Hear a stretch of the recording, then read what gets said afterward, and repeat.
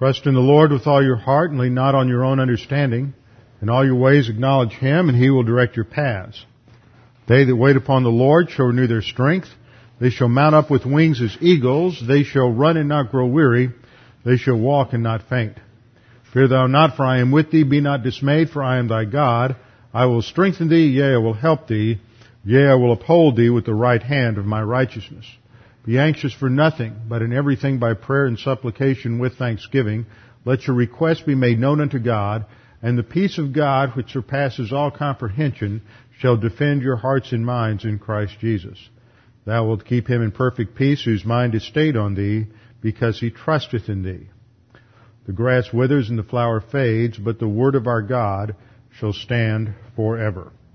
Before we begin this morning, let's have a few moments of silent prayer to give you the opportunity to use 1 John 1:9 if necessary, and then I will open in prayer. Let's pray.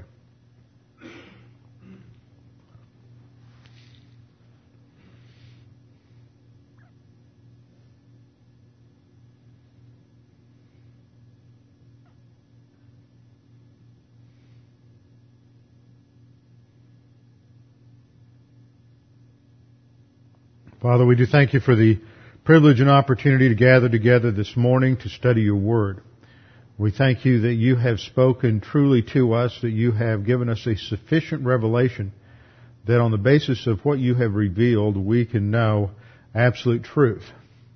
Father, we thank you that it is your word that teaches us about who you are, about who we are, about the need for man's salvation because of sin, and about the perfect gift of salvation which you have given to us so graciously through the substitutionary spiritual atonement of the Lord Jesus Christ on the cross. Father, we thank you for this nation in which we live, the freedom we have. We pray that you would continue to give us security as a nation, that you would continue to protect our borders, watch over our president and all of our civilian as well as military leaders. Now, Father, as we study your word today, we pray that we might have our confidence in your word strengthened, and that we would be responsive to the challenge to trust your word wholly. We pray this in Christ's name. Amen. Well, we're continuing our study this morning on can we trust the Bible? How do we know that this isn't just some book cobbled together by various people over the years, and it's just a collection of nice things, perhaps. It's got a lot of wonderful truth in it, but it is not something that we should take all that seriously. After all, everybody has their truth. The Hindus have their truth. The Buddhists have their truth. Everybody has some sort of holy book. Why should we think that the Bible is any different? And what we have seen in our studies so far is the Bible makes a unique claim to be not a record of man's religious experiences, but the breathed out Word of God. That is, God originates. The Scripture does not originate with man, although the Scriptures are revealed through man and written by human instruments called apostles and prophets. And these men were not dictated to, except for a few situations in the Scripture. Their writing was overshadowed or superintended by God the Holy Spirit in such a way that what they wrote was protected from including error, and it allowed for their own human personalities, vocabulary, background, education to come through. And that these works were preserved by God the Holy Spirit down through the centuries and are available to us today. We looked at this in the biblical claims for truth. We began to look at how we validate this. I pointed out, you can't look at the Scriptures from some rationalistic or empirical framework. You can't come to the Bible and say, okay, it has to meet some external standard to be true. Because then what you are saying is that God must meet some external standard, that there's some criterion, some standard some basis of evaluation that even God must meet. And that would mean that there was something higher than God, which violates your very definition of God. God is the ultimate authority. Truth is what it is because God is truth and He says things are the way they are. So there must be some sort of criterion. Well, it's not a criterion to prove the Bible, but it is a criterion whereby we can look at the Scriptures and see if indeed we just simply put our brain in neutral, as so many in the secular world think. The Christians are just those mindless robots who put their brain in neutral and go on and believe that the Bible is some divinely inspired book. Well, how superstitious and backward can you really be? But the reality is that the people who are throwing stones at the Bible, despite their high IQs, despite their multiplicity of advanced degrees, usually haven't spent enough time studying the Bible, or they're twisting the facts because, as the Bible points out, men do not want to submit to the authority of God. That's the ultimate issue. It's not history. It's not science. It's not any of the other things that people bring up against the Bible. It is a matter of the fact that sinful, rebellious creatures do not want to submit to the authority of the Creator. So rather than do so, what they do is say, well, the Creator really hasn't spoken. There really isn't a Creator. So we don't have to obey Him. So the issue is that we have to understand here is that the problem isn't intellectual, it's not historical, it's not scientific. The problem is one of spiritual authority. Nevertheless, I think we can demonstrate certain things about the Bible that validate it, and in the minds of for believers, it gives us an increased confidence that what we believe is in fact true, that the Bible represents absolute truth. And we have looked at a couple of different lines of evidence. One was archaeology, and the conclusion from that is that nothing has ever been discovered in archaeology that contradicts the Bible. In fact, everything that has been discovered in archaeology just confirms the Bible. Now, it doesn't necessarily prove everything that's in the Bible. We don't have archaeological evidence of the existence of Abraham or Isaac or Jacob or some of the other Old Testament figures. However, recently there has been the discovery, as I pointed out, of one inscription that related to the house of David. That was the first historical evidence found to validate or corroborate the biblical claim to the existence of a figure known as King David. But so archaeology doesn't prove the Bible, but what it does is it corroborates the picture of the ancient world that the Bible presents. And many archaeologists have set out to try to disprove the Bible, or thinking they would find evidence that would disprove the Bible, and they have not. And I had a couple of quotes from Nelson Gluck and some others who have all made the same statement, and that is that after years and years and years of archaeological research, they have never discovered one thing that contradicted what the Bible said. So that was one line of evidence. The other line of evidence that we're looking at is the evidence of biblical prophecy, the evidence within Scripture of prophecy. In fact, the Bible uses prophecy in the reality of divinely revealed information about the future as evidence that it is from God. And we looked at a couple of passages by way of introduction last time, which I'll review. Isaiah 46:9 and 10, where God says, "Remember the former things of old, for I am God and there is no other. I am God, there is none like me, declaring the end from the beginning." This is what distinguishes, one thing that distinguishes the God of Christianity, the God of the Bible, from the gods of other world religions. Is if you can look in vain in other religions, in the Quran, in the Bhagavad Gita, in any of the other religious books, Confucius or whatever, and you will not find predictive prophecy. You will find that in Scripture and in enough detail to where it can be corroborated. So Isaiah 46:10 says that He is a God. Our God is a God who declares the end from the beginning, and from ancient times things that are not yet done, saying, my counsel shall stand, and I will do all my good pleasure. The divine standard for prophecy we saw was that it would come through to the minutest detail. Everything had to come true. If one detail was wrong, if they were 99.9% right and 0.1% wrong, then they were to be stoned. So it's an absolute criterion. This is found in Deuteronomy 18:20 and following. But the prophet who presumes to speak a word in my name, which I have not commanded him to speak, or who speaks in the name of other gods, that prophet shall die. And if you say in your heart, how shall we know the word which the Lord has not spoken? When a prophet speaks in the name of the Lord, if the thing does not happen or come to pass, that is the thing which the Lord has not spoken. The prophet has spoken it presumptuously. You shall not be afraid of him. In fact, he needed to be executed. And then we looked at a claim made in Isaiah 41. And this is God challenging the false teachers in Israel. He said, present your case, says the Lord. Bring forth your strong reason, says the King of Jacob. Let them bring forth and show us what will happen. Let them show the former things what they were, that we may consider them and know the latter end of them, or declare to us things to come.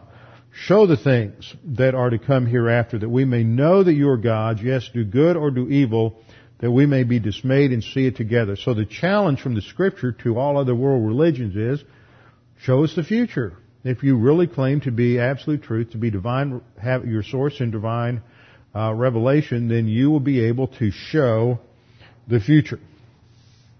Biblical prophecy, I defined last time, as a declaration of future events which includes sufficient detail as to exclude human generalizations and vague predictions, human conjecture or probabilities, and which includes facts and details which only God could know. So it is self-authenticating because there's details there that are you can't just guess. You can't come up with on the basis of trends or cycles in history or something like that. And I pointed out as an example last time one prophecy in the Old Testament. In Isaiah we looked at the prophecy against Tyre and the destruction of Tyre, and that was in Ezekiel 26 to 28. And in Ezekiel chapter 26, there is a detailed description of how Tyre would be destroyed. Tyre was a major commercial port in the ancient world. And the prediction was that the city would be not only destroyed, but that it would be scraped down to the bare rock. And eventually, the only thing that would take place there was that fishermen would spread their nets to dry them on the rocks. And that's exactly what happened in history. The city was initially destroyed by Nebuchadnezzar. The prediction was, the original prophecy was given about 3 or 4 years before Nebuchadnezzar's original assault. And Nebuchadnezzar surrounded the town. We saw it surrounded the city for 13 years. The people just evacuated off the coast to an island that was a half mile off the coast. But there was still so when Nebuchadnezzar finally breached the walls, there wasn't a whole lot of booty left for him to take. But he pretty much destroyed what existed of Tyre, but not in fulfillment of the prophecy.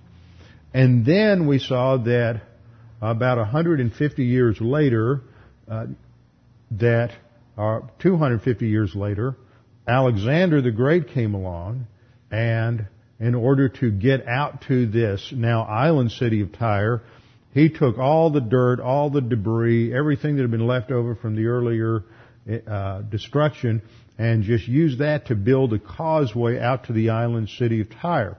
And the result was that they scraped everything down to the rock tops in detailed fulfillment of the prophecy given in Ezekiel 26. Well, this morning I want to look at some other prophecies in the Old Testament. There are numerous prophecies that we can go to that were fulfilled in the Old Testament, but one of the more interesting ones is Nineveh. Nineveh was, like Tyre, one of the most significant and populous cities in the ancient world, probably more so than Tyre, almost up there with the significance of Babylon. Nineveh was located on the eastern bank of the Tigris River. It's opposite the modern city of Mosul, which we see on the news quite frequently, located in northern Iraq. Nineveh was originally founded by Nimrod, along with Babel and several other cities back in Genesis 10, 8 through 11. So Nineveh, along with Babylon, was always part of the enemies against Israel and always represented that element of the kingdom of man that was trying to establish itself over against the rule of God among men. The ancient city of Nineveh was quite impressive. One of the most impressive cities in the ancient world. The city was walled. The wall was approximately 3 miles long, or the city itself was approximately 3 miles long and about 1.5 miles wide. So that the wall that encircled the city was about 8 miles in length. It was an enormous wall. It was quite thick and provided protection. But Nineveh was, like most major urban areas today, was also a city that involved a number of smaller suburbs that were outside of the walls. And this was a city that that reached its heyday in the 8th and 7th centuries BC. Let's put a little timeline up here so we can orient to this. This is 800 BC, 700 BC, and 600 BC. This period here is the 8th century. This period here is the 7th century. Okay, now, from the 12th century on, okay, from about 1150-ish, approximately, from about 1150 BC, which is during the latter period of the time of the judges, about 100 years before Saul became the first king of Israel. So from the 12th century BC, Nineveh was a royal residence for the Assyrian kings. And then in the time of Sargon II, in 722 BC, it became the capital for the Assyrian Empire. Now Nineveh is most often thought of in reference to Jonah's ministry. Now Jonah lived sometime here at the beginning of the 8th century BC. He lived during the reign of Jeroboam II, and his dates are 793 to 753. 793 to 753 BC. That's Jeroboam II. Now, we don't have a precise date on Jonah, but we know that he was alive during the reign of Jeroboam II. So that puts him in the latter part of the first half, rather, of the 8th century BC. Now, let me remind you about Jonah. Remember, Jonah was a prophet in the northern kingdom. Jeroboam II was an evil, rebellious king, introduced more extreme forms of idolatry into the northern kingdom. And Jonah was a prophet in the northern kingdom. And the major enemy at that time was the Assyrian Empire. The Assyrian Empire was the great evil empire that lurked on the fringes of the northern kingdom of Israel. And they knew that at any moment they could be gobbled up by the Assyrians. They had to pay tribute to the Assyrian kings at times as they were being dominated. And so the Jews, hated the Assyrians more than anything because this is their enemy. This is who is out to destroy them. And so God appeared to Jonah and told Jonah that he had a mission. God was going to, and this is an example from the Old Testament, of the missionary thrust into the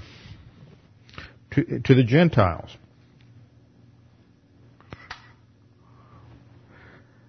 So God was going to send Jonah to take the gospel to them with a message of grace that they had. Let me fix my wires again. Everything fell off.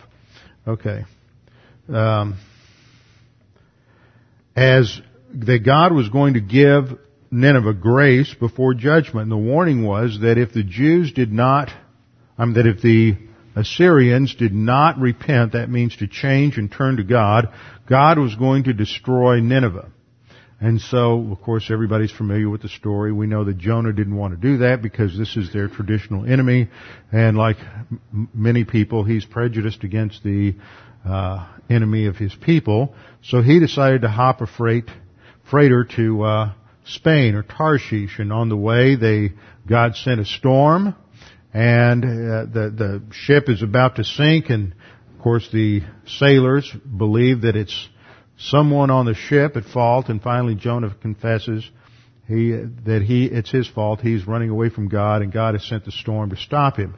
So the sailors throw him overboard, and God sends along a great fish, not a whale. It doesn't say that in the text. It says a great fish who swallows up Jonah and gives Jonah a ride back to home port, and regurgitates him up on the beach. Now that had a number of interesting effects on Jonah, not the least of which was making him smell good. And the stomach acids of the fish would have bleached him white, so he had an extraordinary look that would have called attention to him.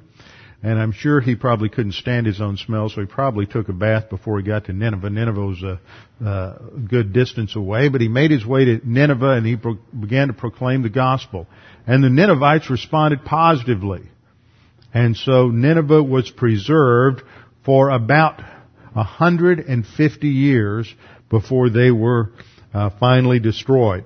And during that time, Nineveh and Assyria reached its golden age. So if we look at our timeline, we see that one of the greatest rulers of the Assyrian Empire was Sargon II. And from the time that he took the throne in 722 BC to 702 BC, Nineveh was the capital of the Assyrian Empire. He was succeeded by his son Sennacherib, who continued to expand the city, and he had some building programs and some urban development programs, and he built various temples and palaces and increased the fortifications around the city so that it appeared to be impregnable. Now, one of the things that they had to do was they had to solve a slight problem. They had what we might call a drainage problem. They were right on the Tigris River. And when they would have floods upstream or rain upstream, it would bring floods and the city would flood. So he built a dam on the Tigris about 40 or 50 miles north of the city in order to prevent this. He also extended the fortifications and built a wall that was 50 feet high and extended around the city for, as I said earlier, about 8 miles. So this thing's about 50 feet high and about 20 or 30 feet thick. Now they believe that this is going to protect them. So this has established their strength. They've developed two things. First of all, they've got a dam to prevent the water from flooding, and then they've got these high walls. And Sennacherib the second lives from 704 to 681. 704 to 681. And this is the golden age. As he develops his dam, they develop various irrigation systems and aqueducts to bring water into the city, and it is the most modern of ancient cities with all of the conveniences of running water. But God had prophesied that they would be destroyed, and this prophecy is given in the book of Nahum. So turn in your Old Testament. This is the area that's not where the pages aren't turned or dog-eared, because you haven't been there in a while. Toward the end of the Old Testament, in the section known as the Minor Prophets, it's after Daniel and before Malachi, Nahum is located after the book of Micah and prior to the book of Habakkuk.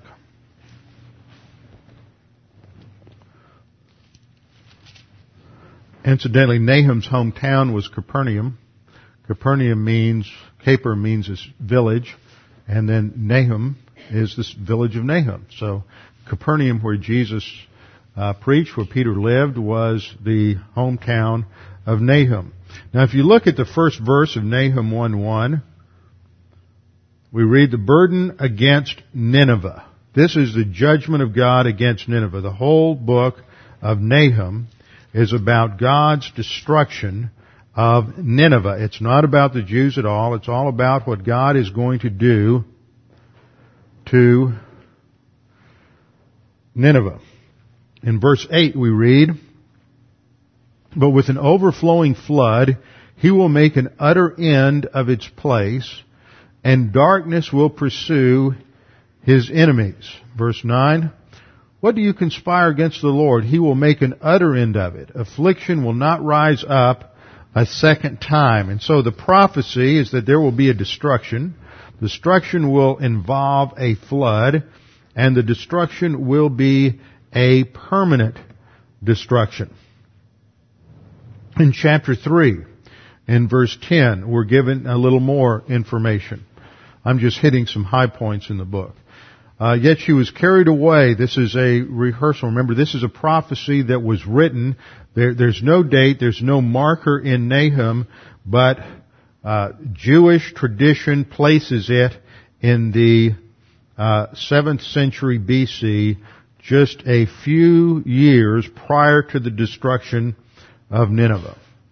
And so in verse 10, Nahum writes that she was carried away. She went into captivity. That is, Nineveh is completely destroyed, captured. All of her inhabitants are taken and sold as slaves. Her young children also were dashed to pieces at the head of every street. They cast lots for her honorable men, and all her great men were bound in chains. And then if you skip down a couple of verses, verse 12, "All your strongholds are fig trees with ripened figs. If they are shaken, they fall into the mouth of the eater." And the picture here is that because of the wickedness of Assyria, they were ripe for judgment, and all they had to do was to be shaken, and everything would just fall apart. We can make an application to today. Nahum makes it clear the nature of the judgment. It would involve a flood. In Nahum chapter 2 verse 6, we're told the gates of the rivers are opened and the palace is dissolved. Completely destroyed. Verse 9, Nahum chapter 3 verse 9 also indicates that this would be a complete and total destruction. And this is exactly what happened. In 612 BC, there was an alliance of Medes, Babylonians, and Scythians that completely surrounded Nineveh and attacked it and had a 2-month siege. As part of their strategy in taking the city was to destroy the dam on the Tigris so that the water would flood the city and dissolve the sun-dried brick out of which the city was built. And so Nahum correctly prophesied the means of its destruction, that it would be as a result of this overflow of water, and everything was wiped out. Nothing remained. No one could find any evidence of Nineveh 100 years later. Its remains were not discovered until the mid-19th century. And even to this day, they have not been able to excavate all of Nineveh simply because there are still some settlements there during the period since the time of Christ. There have been various settlements there, so there are cemeteries, there are other things built there, and it's impossible to go in and do excavation in areas where people are living. But this is just another example of the detail of prophecy given ahead of time. It's predicted prophecy. Of course, how is this challenged? It's challenged by saying that, these books, these prophecies really weren't made in advance. They were made after the fact. This is why we take so much time to establish the dates of these books, is to show that they were written at the time they claim to have been written, and that validates the predictive element of prophecy. Not only are there various historical events that were prophesied down to minute detail in the Old Testament, but there are a number of prophecies about the Messiah. And I have a list of 10 prophecies here. There were approximately 100 prophecies in the Old Testament that were fulfilled in the first advent of Jesus Christ. There are over 200 prophecies in the Old Testament related to the Messiah. But most of them, the ones that haven't been fulfilled, will be fulfilled when He returns at the second coming. Now we learn a couple of things from looking at the prophecies related to the Messiah. Number one, prophecies in the Old Testament are fulfilled in literal detail. They're fulfilled in literal detail. They're not symbolic. They're not allegorical prophecies. They are literal. That gives us a clue as to how to interpret other prophecy, unfulfilled prophecy in the Old Testament. Second thing we learn is that the vast number of prophecies would be impossible to fulfill unless they came from God, unless there was a supernatural element. The odds of even 10 of these coming together in one person are astronomical. I think Josh McDowell in his book, Evidence That Demands a Verdict, uses an illustration, and he may have picked it up from another book by a man named Peter Stoner called The Science Speaks. I think it originated with Stoner, where he said that the odds are such that if you were to cover the state of Texas, now let's bring that into your frame of reference. The state of Texas is about twice the size of New England, all of New England, maybe including New York. It's from Beaumont, which is down in the southeast corner just before you get into Louisiana, from Beaumont to El Paso, as you go across Texas on Interstate 10, is about 950 miles. And then if you go from up around Dalhart or North Texas in that area all the way down to Brownsville, which is in the southern tip, that's around 900 miles. So we're talking about a tremendous piece of real estate. So if you take the state of Texas and you fill it up with silver dollars, back then you still had silver dollars when this was first developed. You fill it up with silver dollars up to a depth of 4 feet. Just think about that. Think about how many silver dollars there would be in this church if you filled it up to a depth of 4 feet. Well, we're filling up the state of Texas to the depth of 4 feet with silver dollars, and one of them is marked. And so you're going to stir the whole pot, and then you're going to blindfold somebody, and the chances of them going out and picking that marked silver dollar are the chances that only 10 of these prophecies, 10 predictions, could come true in the life of one individual. Now, we're not talking about simply 10 predictions in the Old Testament. We're talking about 100 predictions in the Old Testament. So that makes the odds astronomical, impossible, unless there is something supernatural going on, unless there's a God who is in control of these prophecies. So let's look at some of these prophecies. First of all, Isaiah 7:14. Therefore the Lord himself will give you a sign. Behold, the virgin shall conceive and bear a son, and shall call his name Emmanuel. A prediction of the virgin birth, that the Messiah would be born of a virgin. This is fulfilled, of course, in Matthew 1:18, 24, and 25. And of course, the way the naysayers will attack this is to claim that this doesn't mean virgin, and we have gone through the study here, and the word for virgin here, Alma, always refers to a young, unmarried woman, and it never refers to a young woman who has been married before. And the Jews in the 2nd century BC, 150 years before Christ, when the Jews translated the Hebrew Old Testament into Greek, and it's called the Septuagint. When they made that translation, they understood that the Hebrew word Alma here referred to a virgin. not to just a young woman. And so they translated it with the Greek word parthenos, which clearly means a virgin. Furthermore, God is giving this as a sign, and He would not be using a young unmarried woman who is conceiving and giving birth to an illegitimate son as a sign. So it's clear from the text that this is talking about a virgin. So Isaiah 7:14 is the first prophecy. Second prophecy is going back a little further. It's from Genesis 49:10, that the Messiah would come from the tribe of Judah, and Jesus came from the tribe of Judah. Genesis 49:10 says, "The scepter shall not depart from Judah." Now, I'm skipping over a whole line of prophecies here. I could also refer to Genesis 3:15 that talks about the fact that the Messiah would be born in the seed of a woman. Talk about Genesis 12:1-3 that talks about the fact that the Messiah would be a descendant of Abraham. Other prophecies in Genesis that talk about that he would be a descendant of Abraham, Isaac, and Jacob. A star would come forth from Jacob, and even that is a prophecy that the sign of his birth would be a star. I'm ignoring all of those. We're just focusing on the one that he's a descendant from the tribe of Judah. That's fulfilled in Luke chapter 3, verses 23 and 33. Luke 3:23 and 33. Then third, the Messiah was to be born in Bethlehem, according to Micah 5:2.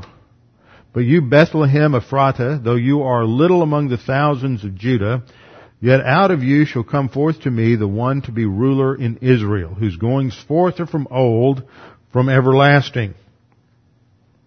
This, of course, is fulfilled in Matthew 1 and 2 and Luke chapter 2 and 3. Then we have the prophecy in Isaiah 9:1 that the Messiah's ministry would begin in Galilee. Isaiah 9:1, "Nevertheless the gloom will not be upon her who is distressed, as when at first he lightly esteemed the land of Zebulun and the land of Naphtali, and afterward more heavily oppressed her by the way of the sea beyond the Jordan in Galilee of the Gentiles." This is a prophecy indicating that he would come by the way of the sea in Galilee of the Gentiles. This is fulfilled in Matthew 4:12, 13, and 17. Fifth, we're told that the Messiah would enter into Jerusalem on a donkey. He would enter into Jerusalem on a donkey. This is prophesied in Zechariah 9:9. "Rejoice greatly, O daughter of Zion. Shout, O daughter of Jerusalem. Behold, your king is coming to you. He is just and having salvation, lowly, and riding on a donkey, a colt, the foal of a donkey." And this is fulfilled in Luke 19:35-37. Another prophecy, just a few relating to the crucifixion, that he would be silent before his accusers. Isaiah 53:7, "He was oppressed and he was afflicted, yet he opened not his mouth. He was led as a lamb to the slaughter, and as a sheep before its shearers is silent, so he opened not his mouth." And this is fulfilled in Matthew 27:13 and 14, that after his arrest, between the time of his arrest and the time of the crucifixion, when he was beaten, when he was scourged, when he was abused in numerous ways, and falsely accused, he did not open his mouth. It was not until the sins of the world were poured out on him that he first opened his mouth, and that's when he screamed out to the Lord, quoting from Psalm 22, my God, why have you forsaken me?" After the crucifixion, his body was taken down off the cross, and they put him in the tomb belonging to Joseph of Arimathea. This is prophesied in the Old Testament that he would be buried in a rich man's tomb. Isaiah 53:9, "They made his grave with the wicked, but with the rich at his death, because he had done no violence, nor was any deceit in his mouth." This is fulfilled in Matthew 27:57-60. His grave was with the rich.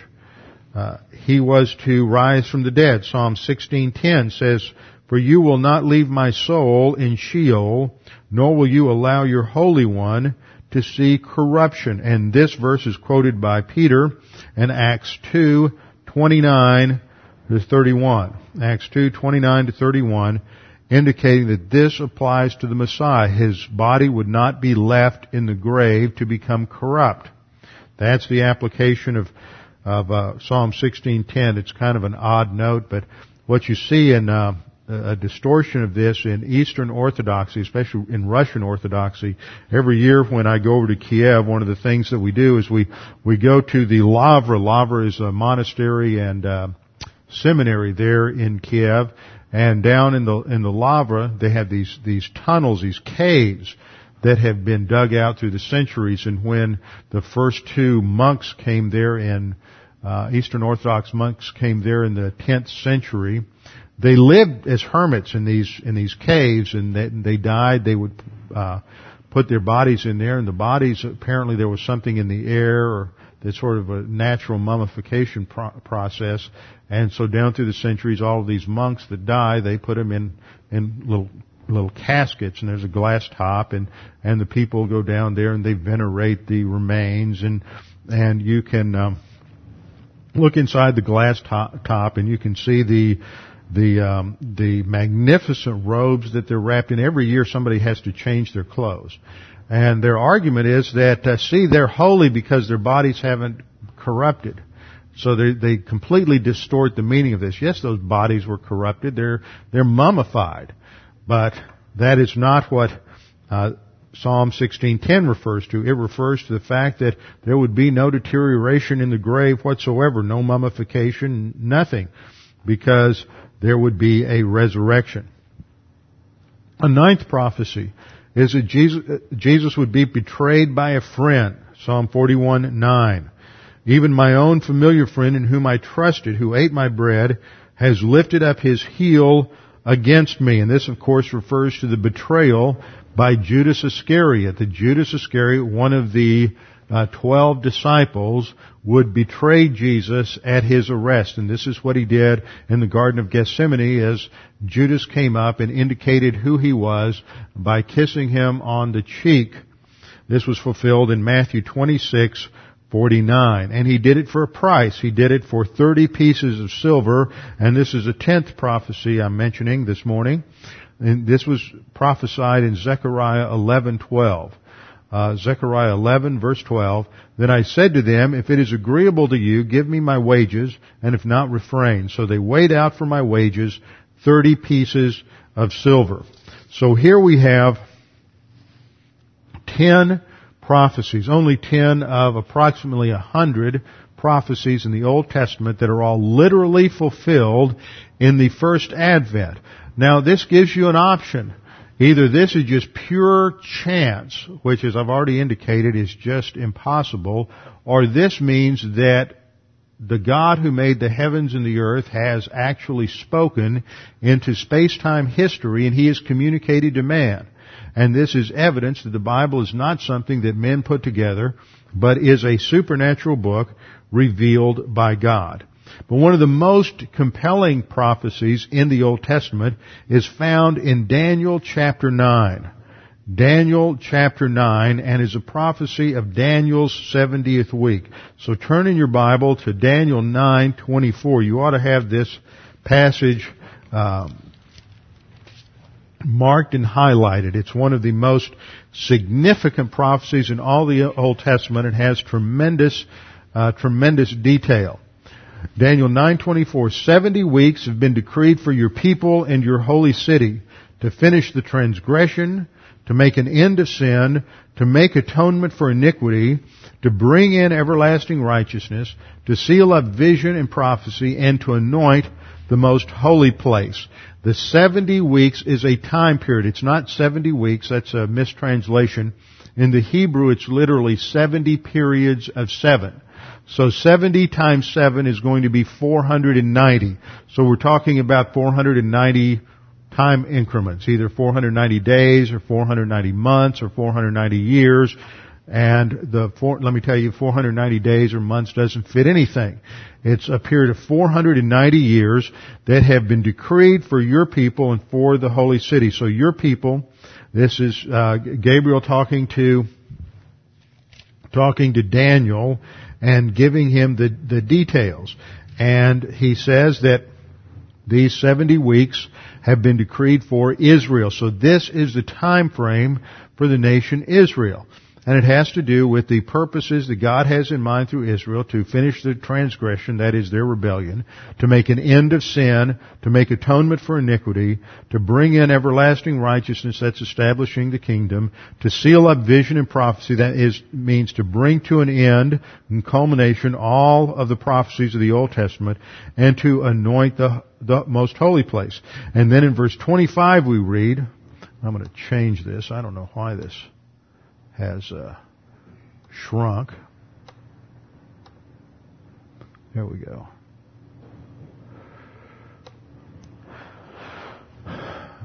So you are to know and discern that from the issuing of a decree to restore and rebuild Jerusalem until Messiah the Prince, there will be 7 weeks and 62 weeks.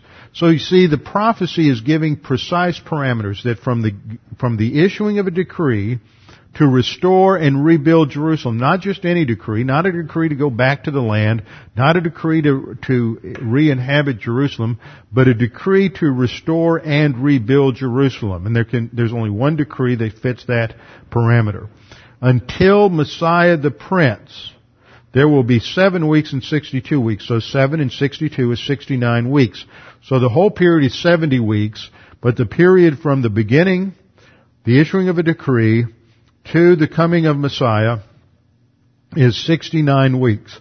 And then we're told it will be built again with plaza and moat even in times of distress. And what that means is the city will be built again with a wall, with fortification, and it will be done in a time of distress. Now we know from history that at the time that this prophecy was given to Daniel, Daniel is in Babylon. He's the prime minister in Babylon. The Jews are out in captivity. Jerusalem is in ruins.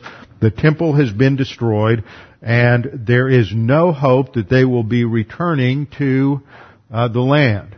And yet, just a few years later, Cyrus would give a decree for the Jews to go back to the land. Not to rebuild the walls and the fortifications, but for them to go back to the land. This was after the Babylonians were defeated by the Medes and the Persians. Now that's a fulfillment of prophecy, because Isaiah had prophesied that the one who would send them back would be named Cyrus.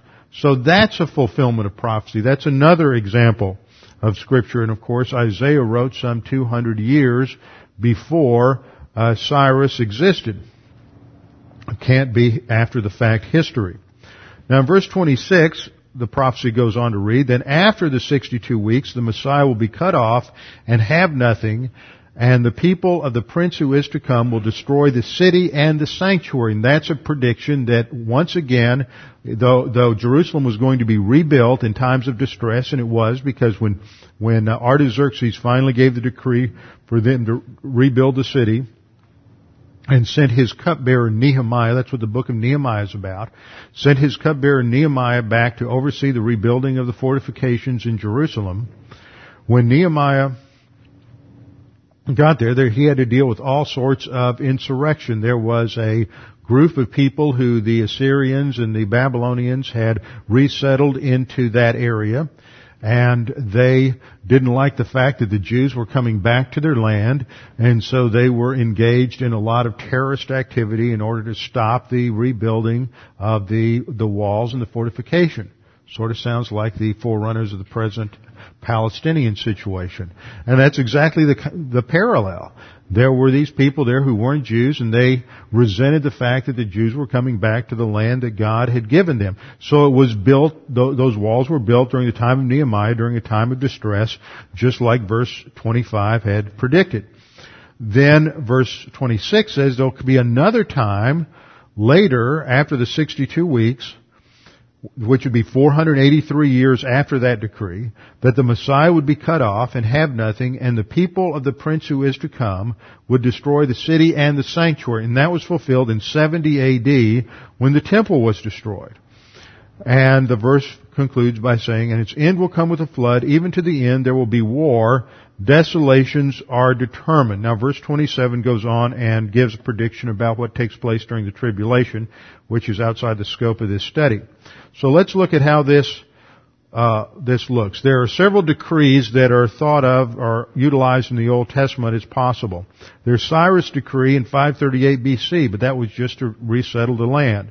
There was another decree by Darius Hystaspes, which is mentioned in Ezra 6, but that was not to rebuild the fortifications and the walls. The first decree of Artaxerxes Longimanus was given in 457, and that had to do with rebuilding the city, but not the fortifications. The only decree given in the ancient world for rebuilding the wall was the second decree of Artaxerxes, given in 444 BC. So that's your starting point. 444 BC. Now I've got a chart here that'll map this out. The decree to restore was given on March the 5th, 444 BC. This is mentioned in Nehemiah 2, 1 through 3. Now we can date that precisely because we know from archaeology that the king of the Persians, Artaxerxes, would give these decrees at the first of the month. So according to their calendar, and transfer to our calendar, that would be March the 5th, 444 BC. Now the passage says that there's going to be this first period from the decree to the cutting off of Messiah is 7 weeks plus 62 weeks, which ends up being 69 weeks or 69 periods of 7. Or 7 times 7 is 49 years, and 49 times 360 is 17,640 days. Now we know that these are 360-day years because in Daniel 9:27 it talks about a half a week. That's would be 3.5 years. This is also referred to under the nomenclature time, times and a half a time in Daniel 7:25 and Daniel 12:7 and Revelation 12:14.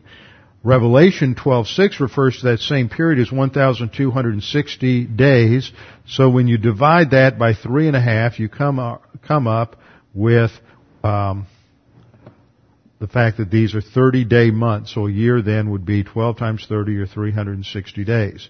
Now when you put all this together, you take 69 times 7 times 360 equals 173,880 days. So from the period of the decree to the cutting off of Messiah is 173,880 days.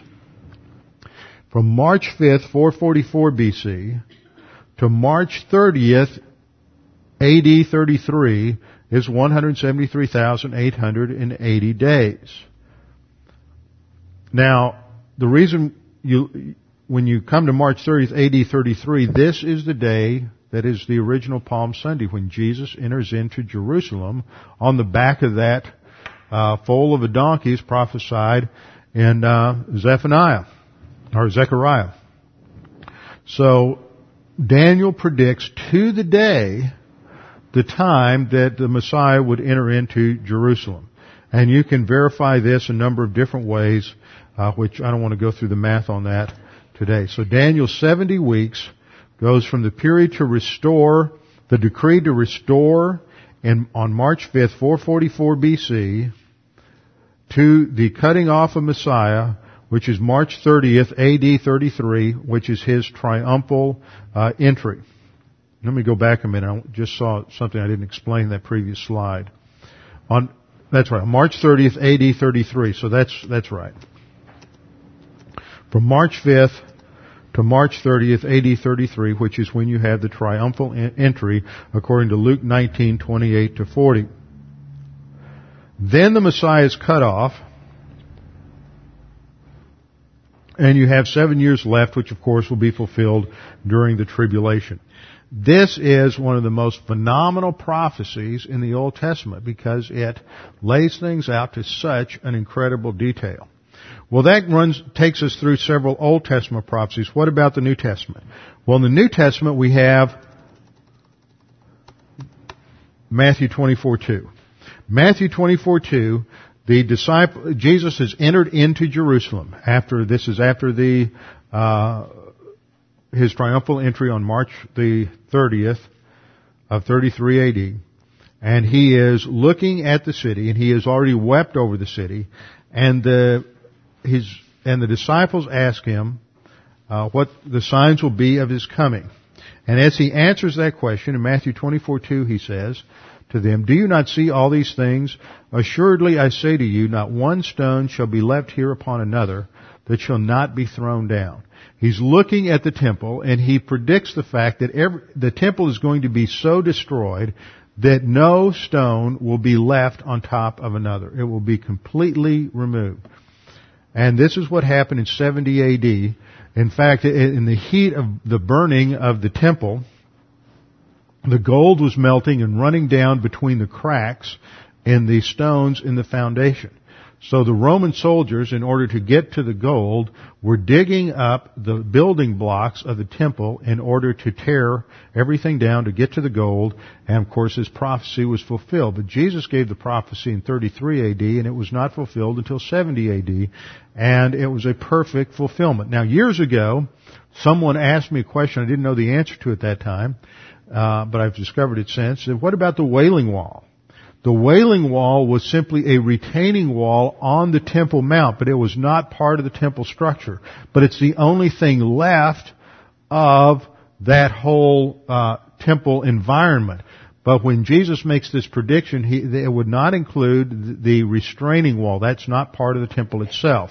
But because that's the only thing that's left from that time period, this is why the Jews venerate the Wailing Wall. But it was not part of the temple structure itself. Now, all of this is simply to show that the Bible has a tremendous prophetical example showing how things were fulfilled and the detailed predictions. Once again, validating the fact that this is not just some book written by men, but is a book that was revealed by God to men. Now that we have gone through this section of the study, the next question we need to ask is, well, how did we get the Bible? How do we know that we really have what was originally revealed? Hasn't it been translated many times? Hasn't there been corruption over the years? How do we know that we can trust it? How do we know that it hasn't been changed? How do we know that it really is the same as was originally revealed? And we will look at that in the next couple of weeks under the topics of how we got the Old Testament and then how we got the New Testament. And then following that, we'll look at how we got our English Bible, the history of our English Bible, with our heads bowed and our eyes closed. Father, we do thank you for this opportunity to study your Word today, to see that there is clear evidence that this is a unique book, that you have revealed this to us. And of course, the most important message in the Bible is that of our salvation. That you sent your Son to die on the cross as our substitute, to pay the penalty for our sins. And that this salvation is by grace. It's free. It's not based on who we are or what we do or any human factor, but it's based on who you are and what you have done for us. Father, we pray that if there's anyone here this morning that is unsure of their salvation or uncertain of their eternal life, that they would take this opportunity to make that both sure and certain. All you have to do is put your faith alone in Christ alone, and at that instant you have eternal life. Father, we pray that you would challenge us with the things that we have studied this morning. We pray this in Christ's name. Amen.